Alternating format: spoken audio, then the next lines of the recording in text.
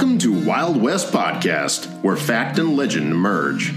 The Wild West Podcast presents the true accounts of individuals who settled in a town built out of hunger for money, regulated by fast guns who walked on both sides of the law, patrolling, investing in, and regulating the brothels, saloons, and gambling houses. These are the stories of the men who made the history of the Old West come alive, bringing with them the birth of legends, brought to order by a six-gun and laid to rest with their boots on. Join us now as we take you back in history to the legends of the Wild West.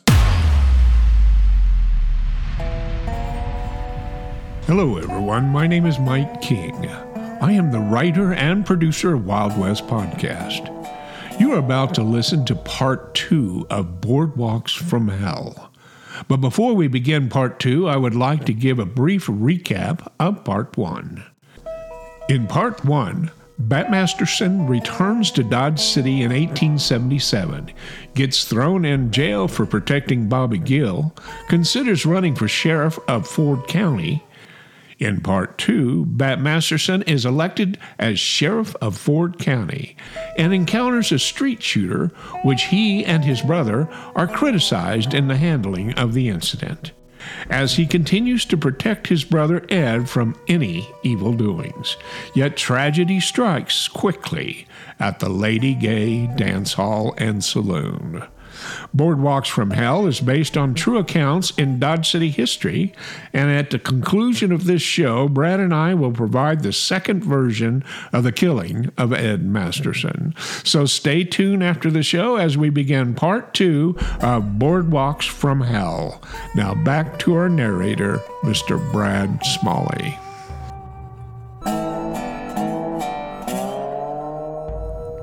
A gay and festive cowboy. On the night of September 25th, 1877, Ed and I were lounging around Beatty and Kelly's restaurant.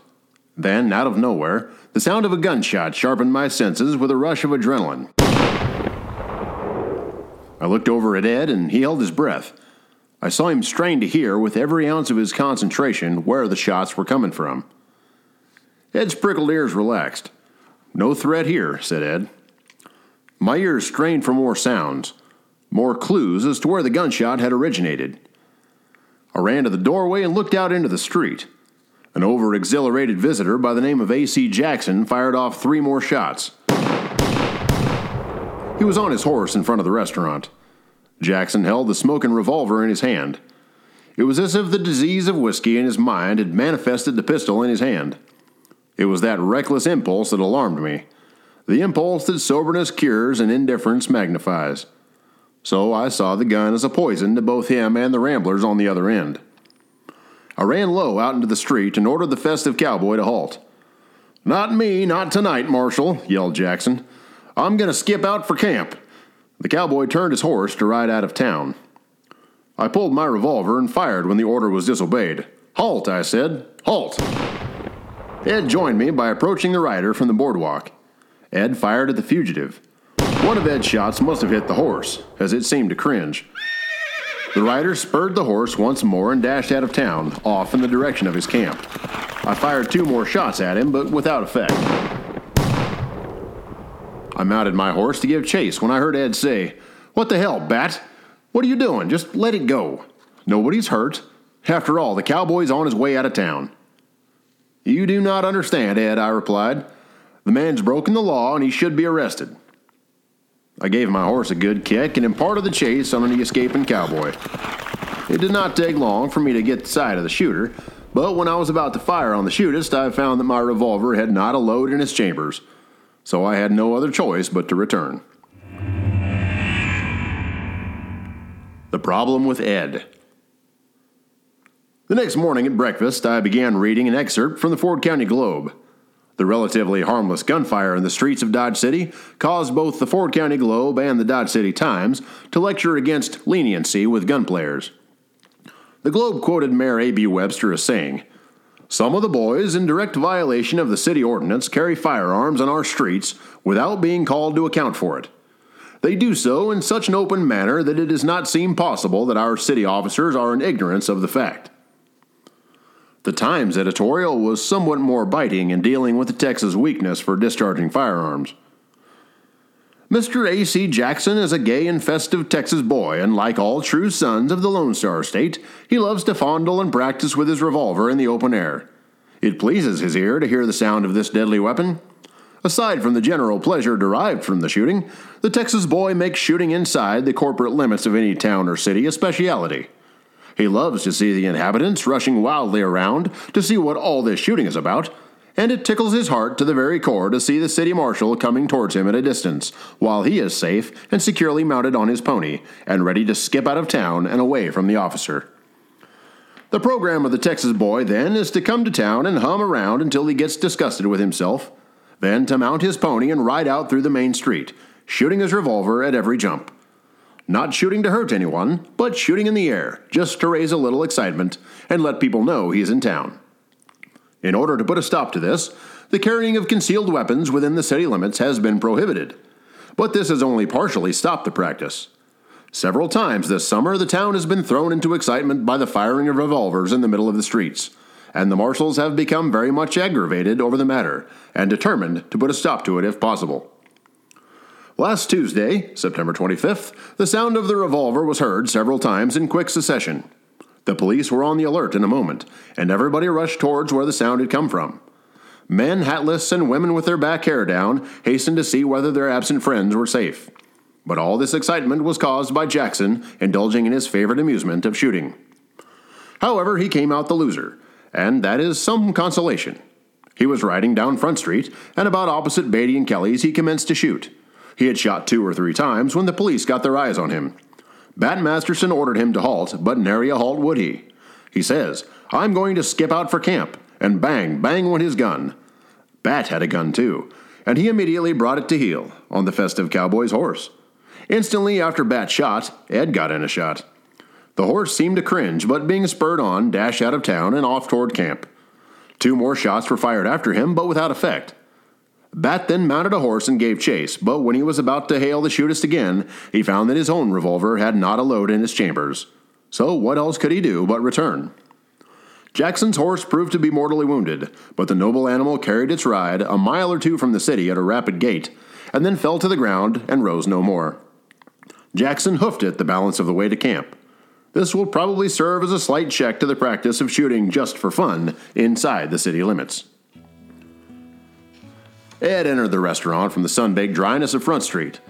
The cool, late September wind followed him to my table. Ed removed his hat and caught a glimpse of my stern face. The squint in my eyes must have reflected my discontent for the morning air. "How's breakfast?" asked Ed as he pulled up a chair. "Why the doom and gloom? And what's up with the stern look?" he asked. I quickly cast my eyes down to the newspaper sitting on the table. "This is what's wrong," I said, pointed to the front page article of the Globe. "You can't be soft-shelled with these men," I said. "The papers are all over us the way we handled the Jackson incident." I pushed the paper in Ed's direction. "Here, read it for yourself," I said with a forceful voice. "You can't let him get the bulge on you. If you're a 1/10 of a second late in judging a man's intentions, you're on your way to Boot Hill. Some of these Texans aren't bad fellas, but when they have a skin full of booze, they'll shoot anything that moves. That's the way they live. They might be sorry as hell the next morning when they wake up in jail wondering what they did to land there, but it won't do you much good." "Stop fussing, Bat," Ed said mildly. "They don't scare me with all that whooping and hollering. They're just kids, most of them, out on a spree." "Damn it, I want you to be scared. Scared enough to watch out for your own skin." There were times I felt like the world was slowly disappearing in front of me.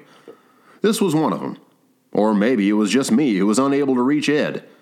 His attitude in knowing danger and recognizing a threat was fading away. He was just too easygoing, and I had to let it go. I had to make a decision on staying close to him for protection, or make my move on being elected for the sheriff of Ford County. On September 27, 1877, I resigned my appointment as city officer. And now, a word from our sponsors. Support for our show comes from Boot Hill Distillery, where spirits of old Boot Hill Cemetery can still be found in every bottle. Boot Hill Distillery continues the legend of Dodge City with a dedication to handcrafted spirits, all locally sourced, milled, distilled, and bottled from our very own farms. Boot Hill Distillery, born from a barrel, forged in the dust. Come by and see us at 501 West Spruce Street in Dodge City, Kansas. Check our website at boothilldistillery.com for our hours and up-to-date information. And now, back to our story. The political machine. The October election for county sheriff was fast approaching. I knew if I had any hopes of winning over Dager, I had to approach two key figures in the community. One being Charlie Bassett, and the other Bob Wright. I knew I had to put the political machine in motion for me to win the election. I had to make enough men of both factions believe I was the man to wear the sheriff's badge. I had to convince them that I could be tough but preferred not to be. Bob Wright looked favorably upon my candidacy. He campaigned for me by describing me as a gentleman by instinct, pleasant manners, good address, and mild disposition. That is, until he is aroused, said Wright. Then, for God's sakes, look out. He told the citizens of Dodge City that I had much natural ability and good, hard common sense. High-toned and broad-minded, cool and brave, a most loyal man to his friends. Wright confessed to my abilities by saying, if anyone did him a favor, he never forgot it. My announcement for candidacy was founded on earnest. I wanted the citizens to know I was seeking the suffrages of the people. I had no pledge to make, as pledges are usually considered before election to be mere claptrap. The Shin brothers, W.C. and Lloyd, who owned and edited the Dodge City Times, threw me a plug on October 13, 1877. Mr. W.B. Masterson is on track for sheriff, and so announces himself in this paper. Bat is well known as a young man of nerve and coolness in cases of danger. He has served on the police force of this city and also as undersheriff, and knows just how to gather in the sinners. He is qualified to fill the office, and if elected, will never shirk from danger. I was encouraged by the support I received from the Dodge City Times, so I decided to make an official announcement. I wrote the Times, and they printed my request on October 18, 1877. At the earnest request of many citizens of Ford County, I have consented to run for the office of sheriff at the coming election in this county. While earnestly soliciting the suffrages of the people, I have no pledges to make, as pledges are usually considered before election to be mere claptrap.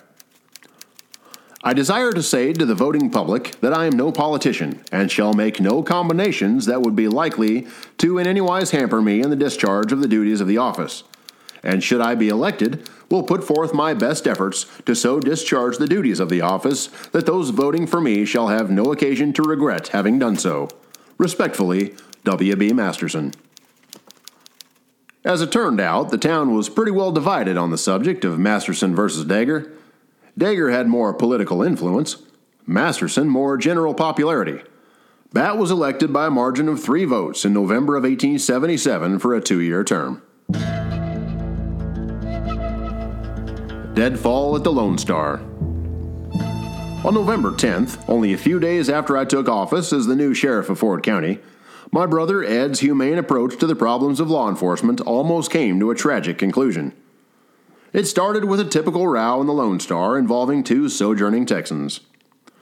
Bob Shaw accused Texas Dick Moore of having robbed him of $40, while both gentlemen were under the weather the night before.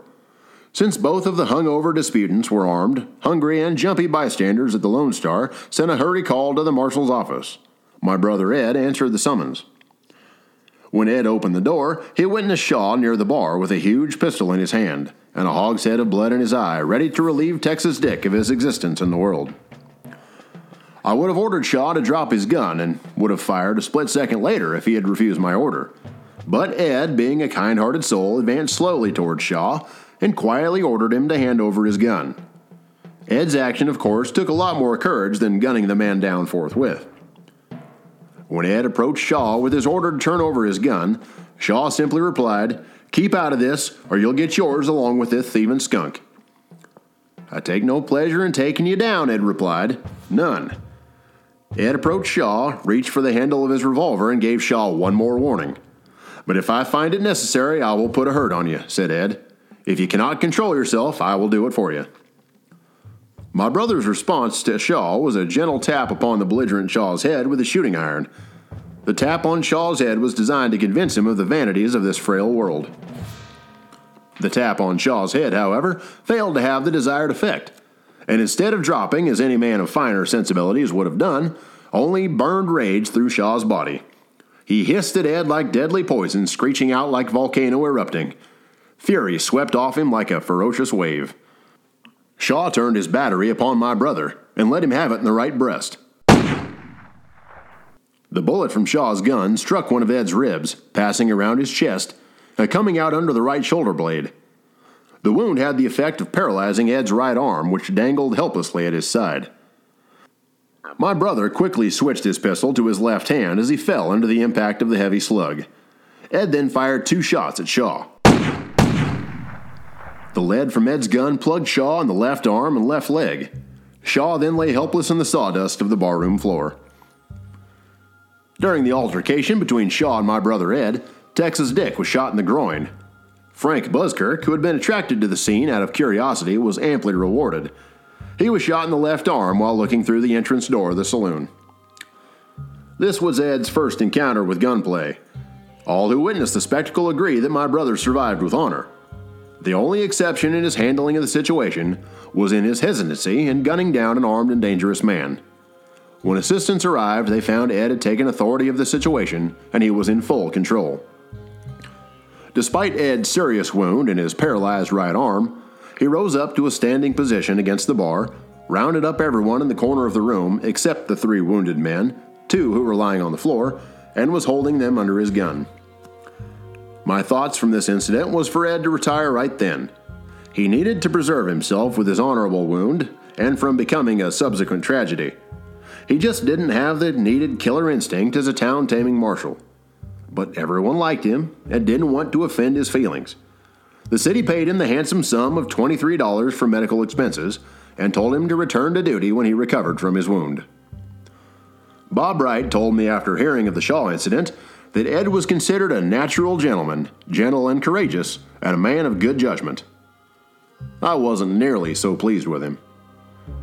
After visiting my brother in the doctor's office recovering from his wound, I said to him, "I'll have you run out of town, Ed, unless you promise me you'll never give another gunslinger a chance like you gave Bob Shaw." "All right," said Ed, "never again." I was shrugged helplessly, unappeased by Ed's disarming smile. I knew the firmness of character that was concealed by my older brother's amiability. Ed would agree to almost anything just to save an argument, and then do things his own way. Ed returned to duty early in April of 1878, and I kept a close watch over him. But my own duties prevented me from watching him every minute of the day and night. In my own mind, I knew Ed hadn't learned his lesson.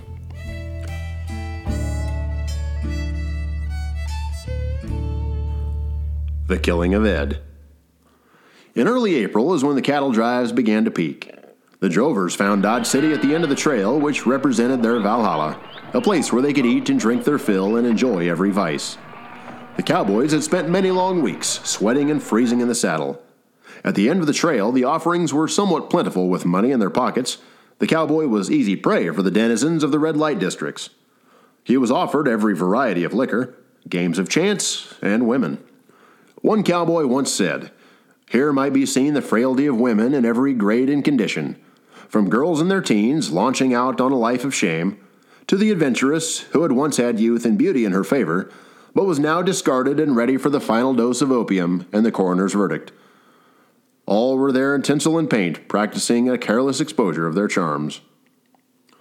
It was about 10 o'clock on the night of April 9th when my brother, Ed, and Assistant Marshal Nat Haywood walked to their beat along Front Street.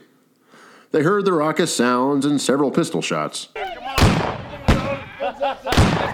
The shots were coming from below the deadline on the south side of the tracks, where anything went and was wide open. Ed and Nat Haywood hurried across the tracks to the scene of the disturbance. When they arrived at the place of the disturbance, they witnessed a half-dozen cowboys in the Lady Gay dance hall having fun and games. The cowboys, who had come in from their cow camp south of the river, cheered and showed elations over a dance hall girl. There came flashes of anger, jeers, shouting. They'd become a mob, mindless and dangerous. They had lost all self-control. Among them was the trail boss, A.M. Walker. Walker, whose father owned a fine spread of cattle in Texas, was entrusted with bringing a herd of cattle north for shipment east. One of Walker's rollicking companions was Jack Wagner. Walker had taken too much whiskey aboard, even for a thirsty cowpoke with many layers of dust to be dissolved. It was Wagner who had cut loose with the shots, and was being noisy and threatening other patrons. Ed was first to enter the bar dance hall theater. Ed witnessed that Wagner was carrying a gun. The gun was in Wagner's hand out in the open. Ed saw that gun barrel in Walker's hand was still smoking. "You'd better check that gun with me," ordered Ed. Wagner shrugged and handed over the pistol, politely, but first. "You're smart to do as I asked," replied Ed. "I now believe the situation is under control." Ed, having retrieved Wagner's gun, strolled over to young Walker, the trail boss, and gave him Wagner's gun. "I'd suggest you leave this with the bartender until morning," ordered Ed. Walker nodded in agreement. "Yes, sir, Mr. Marshall, I'll do just that," replied Walker. Ed respectfully tipped his hat to Walker, turned, and walked out in the street. Ed must have sensed that he and Nate were being followed, for Ed turned and looked back over his shoulder, witnessing Walker and Wagner on their heels. What Ed noticed next must have surprised Wagner, who was once again in possession of a gun. "What is it you did not understand about my order?" barked Ed at Walker. "I told you not to let Wagner have his gun. Now why is Wagner carrying a gun?" Ed turned around and advanced on the pair. "I'll take that gun," he told Wagner. "You can come down to the marshal's office in the morning and collect it. That is, if you're sober enough." "Like hell I will," Wagner snarled. "You ain't got no business fooling with a man's personal shooting iron. Who the hell do you think you are?"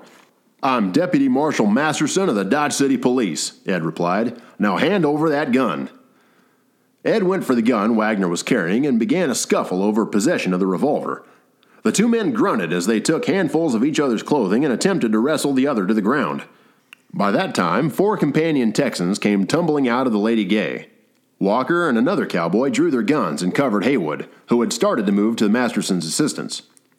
"Keep out of this," Walker instructed Haywood. "Let him fight it out or you'll get your head blown off." Walker raised his gun so it would level at Haywood's face a few feet away. Haywood reached for his own weapon when Walker released the hammer. The hammer clicked and fell in a dud shell. The misfire of Walker's revolver screwed up Haywood's courage. Haywood became unraveled and unnerved by the click in his ear. He ran down the street for reinforcements. A few moments later, Haywood ran up to me. He stammered out the news of my brother. "Ed's in trouble, Bat," exclaimed Haywood. "He's surrounded by a mob of trigger-happy cowboys. I'm sorry, Bat, I should have stayed with him." Haywood's news of my brother being in trouble accelerated inside my head. My breaths came in gasps, and I felt like I would black out. My heart hammered inside my chest like it belonged to a rabbit running for its skin. I sprinted at full tilt towards the Lady Gay. Within a few seconds of the side of the dance hall, I witnessed 2 men skirmishing outside within plain sight of my brother Ed. A shot was fired. The ground around me spun as I saw the flash of a pistol. I tried to make the scene before me slow down to something my brain and body could cope with. I felt sick. One of the men, either Wagner or Walker, had fired at Ed almost point-blank range. The flame out from the gun barrel was so close to my brother's side that it set his coat on fire. Burning and bleeding, with a bullet in the right side of Ed's abdomen, he lurched away from the scene. I was 60 feet away when the shot was fired at Ed. I saw my brother cut down without a chance to draw his own gun. A rage built up inside me like a deep-water current. I did everything right. I tried to convince Ed not to take this job, and still, at this place, these boardwalks from hell took my brother with vengeance. In one blaze of a second, I fired 4 shots at Walker and Wagner. The 2 men were struggling with my brother. I gave no warning, and they had no time to know what hit them. In each of those 4 shots, I fired in an uncertain light under the greatest emotional stress. Every pull of the trigger, for every blaze from my barrel was for one purpose: to rip my 2 targets from existence, to silence Wagner and Walker for their crimes against my brother. Every flame from my pistol that went into the foul air of the night would be the one that laid their drunkenness to their final end. It was as if that sound became the end of a murderer, the last and brutal shout from the coldest of lungs. I then looked upon the gawking mob of sightseers in the background, who saw my vengeance play out as the lead hit one target and then the other. Jack Wagner was struck by 1 bullet in the left side of the abdomen. The other 3 slugs tattooed Walker, one hitting his lung, the other 2 shattering his right arm. 4 of Walker's cowboy companions fled in terror, as it seemed their taste for further violence disappeared with them into the darkest shadows of the street. They were collared by other officers later that night. I holstered my revolver and watched my brother walk across the street into George Hoover's saloon. I could tell he was severely wounded. His clothes were on fire from the discharge of the pistol, which had been placed against the right side of his abdomen. By the time I reached Ed, he had collapsed on the floor of Hoover's saloon. He had a hole in his abdomen large enough for the introduction of the whole pistol. The ball passed completely through him, leaving no possible chance for life. Ed was unconscious. I picked him up off the saloon floor and had him carried to a room at Deacon Cox's establishment. I called out for someone to get a doctor. I held him until the doctor arrived. After treating my brother, the doctor said, "I'm sorry to say there's nothing more I can do." It was with those 14 words, constructed of simple letters, that cut deep into my soul. 30 minutes later, my brother Ed Masterson died in my arms. It was at this moment my eyes burned with an ache to sob. My stomach rocked back and forth on the harsh waves of fear. Why are we taught to fear death? I thought to myself. Why? Whether death is an eternal abyss of darkness, a fiery pit, or a clouded castle, we all fear it, even when vexed full of courage. Whether it comes as a relief or a surprise, we fear it. I said with a whisper over Ed's cold body, "This'll just about kill our mom. She'll never forgive me for letting you get killed in this damn town." While Ed died in my arms, the fun-loving Texans who had killed my brother were suffering from my retaliation on their malicious actions. Jack Wagner stumbled into Peacock's saloon, trailing blood, and floundered towards Ham Bell. Wagner pleaded with Ham. "Catch me, I'm dying," said Wagner. Bell simply replied to Wagner's request, "I want no part of such an unpopular character as you." Bell shoved Wagner away, saying, "I can't help you now. Die for all I care." Wagner fell to the floor and lay there without medical assistance.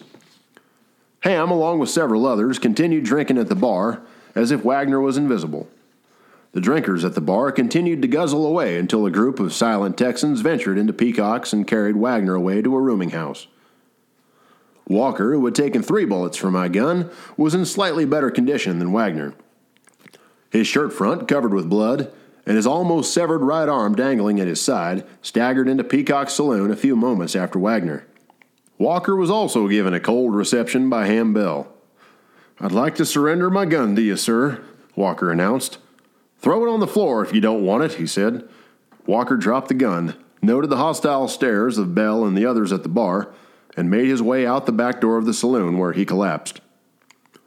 Walker's friends found him later and hauled him into a room over Bob Wright's mercantile house. His wealthy father came up from Texas a few weeks later and took Walker home, assured by the physicians that he had a good chance of recovery. But young Walker died of his lung wound about a month after the shooting, the 3rd man to die under my gun. Wagner confessed to the killing of Ed Masterson before he died the next day and was buried on Boot Hill. Little sympathy was expended on the dead and dying Texans, but the town of Dodge City truly mourned for Ed Masterson. The Ford County Globe reported in my brother's eulogy, "Everyone in the city knew Ed Masterson and liked him. They liked him as a boy, they liked him as a man, and they liked him as their marshal. The marshal died nobly in the discharge of duty. We drop a tear upon his grave and remember, whether on the scaffold high or in the battle's van, the fittest place for man to die is when he dies for man." Dodge City gave my brother Ed its first public funeral, and probably its most sincerely regretful one. All the stores and even the saloons closed the day his body was carried to the cemetery. The funeral procession was headed by the city council and included the volunteer fire company of which Ed had been a prominent member. All 60 of Ed's firefighting comrades attended, wearing their uniform and mourning bands. I was the only relative present. I followed the hearse alone on foot. My eyes were entirely fixed on the glass-sided wagon, which buried my brother's body until we reached Fort Dodge. The public outpouring of sympathy was of much consolation, as I watched the Reverend Ormond Wright sprinkle dirt over my brother's coffin as it was lowered into the grave. As the Reverend Wright began his oration over the grave, I only heard, "Dust to dust, ashes to ashes." I could only think then to my mother's religious teachings and how these teachings of Christian way of life made a far deeper impression on Ed than on me. If Ed had been a little less Christian and shot those two Texans before they could grapple with him, he wouldn't be lying in that coffin. This was no country in which to love thy neighbor. It wasn't safe to follow the golden rule west of Kansas City on the boardwalks from hell. Brad, part 2 of Boardwalks from Hell, The Killing of Ed Masterson, is taken from Richard O'Connor's account in his book entitled Bat Masterson. Yet the Ford County Globe writes a different version. Which version of the killing of Ed Masterson is most widely accepted by Dodge City historians? Well, now the question is, you said Dodge City historians. Here, of course, we know the truth. We have the papers. We have the actual eyewitness accounts that appeared in the newspapers the day after the shooting. And according to every source available at that time, Bat was nowhere around. That's not even a question. Ed was taken up to Bat's room where he died, probably in Bat's arms. Bat was there at his brother's passing. And I think the story where the following day, Bat goes on a rampage and arrests those 4 supposed associates of Walker and Wagner. He rounds them up out of revenge. He needs to do something, and I fully believe that is out of frustration that he couldn't be there to help his brother at the time. He had to do something after, even if it was wrong. And I think that is very telling in that regard, that it's when the county attorney, Mike Sutton, and the courts, they found that there was no evidence to continue charging those 4 men because none of the eyewitness accounts saw the whole thing from the beginning. But what we do know, and know beyond a shadow of a doubt, Bat was not there at the shooting. Ed shot both Wagner and Walker. That's not even a question. One of the historical mysteries which remain in the Dodge City Chronicles of time is Ed Masterson's missing grave. Can you provide our listeners with some background behind the burial of Ed Masterson? Well, Ed, the following day, on April 10th, Ed was taken out full procession, and they marched the 5-6 miles out to Fort Dodge, where he was buried. This was recorded in the newspapers. They gave a list of the order of the funeral procession, the Dodge City Fire Department, of which Ed was a member, Bat Masterson, who was the only family member in attendance, and just everyone else, the full row of citizenry that followed in the funeral procession. Was performed by Reverend Ormond Wright, who was everyone's favorite pastor of Old Dodge City. And Ed resided there at Fort Dodge, which was the more or less official city cemetery as well as the military cemetery in Dodge City for many years.